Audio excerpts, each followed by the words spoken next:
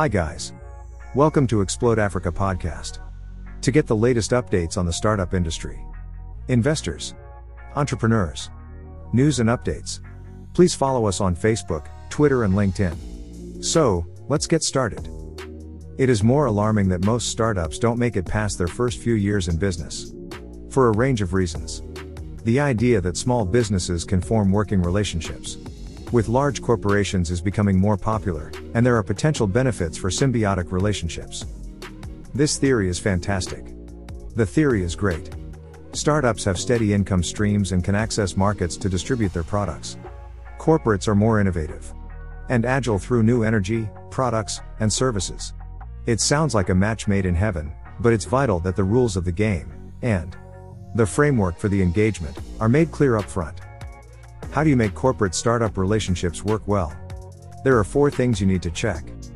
Point number 1, do the hard work and do your homework. Many successful small businesses appear to be overnight successes, but nobody sees the years of late-night toil and grinding away that got the business to this point. Startups fail most often because they don't have a distribution plan. While scale can be a benefit from partnering with corporations, you must understand how your product will help them and their customers. You also need to make sure you follow the right processes. It's also important to know and recognize what each party brings to the table. Corporates can offer customers scale, trust, an established brand, strong infrastructure, deep experience and access to powerful data. Startups and early-stage companies offer agility, greater risk appetite, simplicity, speed, and a disruptive mindset. Point number 2, get in touch with the right people. For a startup to succeed in a relationship with a big corporate, it's critical to have an internal champion that is passionate about the partnership's value.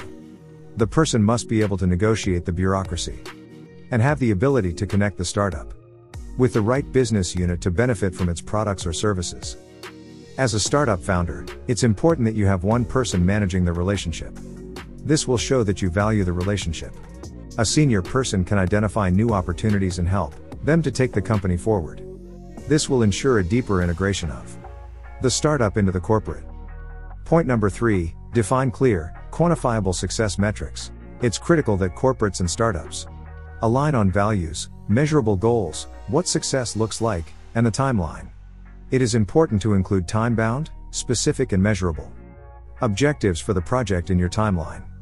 A real victory that deepens the partnership is becoming a line item on the response team's scorecard. It's of huge benefit for the startup to understand how this works, as it assists output and creates significantly better alignment. Point number 4, continue to work on the relationship. There is an initial honeymoon period, but once the partnership has established itself, the product or service will become part of your daily business. It is crucial to keep your relevance. Establish a meeting schedule and reporting routine and follow it. Build relationships so that if someone leaves the company, you will still be able to communicate with them. Relationships are crucial as South Africa responds to the COVID-19 pandemic. If we can carry this collaborative spirit through our social, political, and economic environments, then not only will startups, small businesses and corporates flourish together, but South Africa's entire ecosystem as well. That's all for today. We hope you enjoyed this podcast. If you have questions or have any suggestions, please feel free to write us at mk@explode.africa, and at last don't forget to follow us on our social media channels. Meet you in the next podcast. Keep hustling.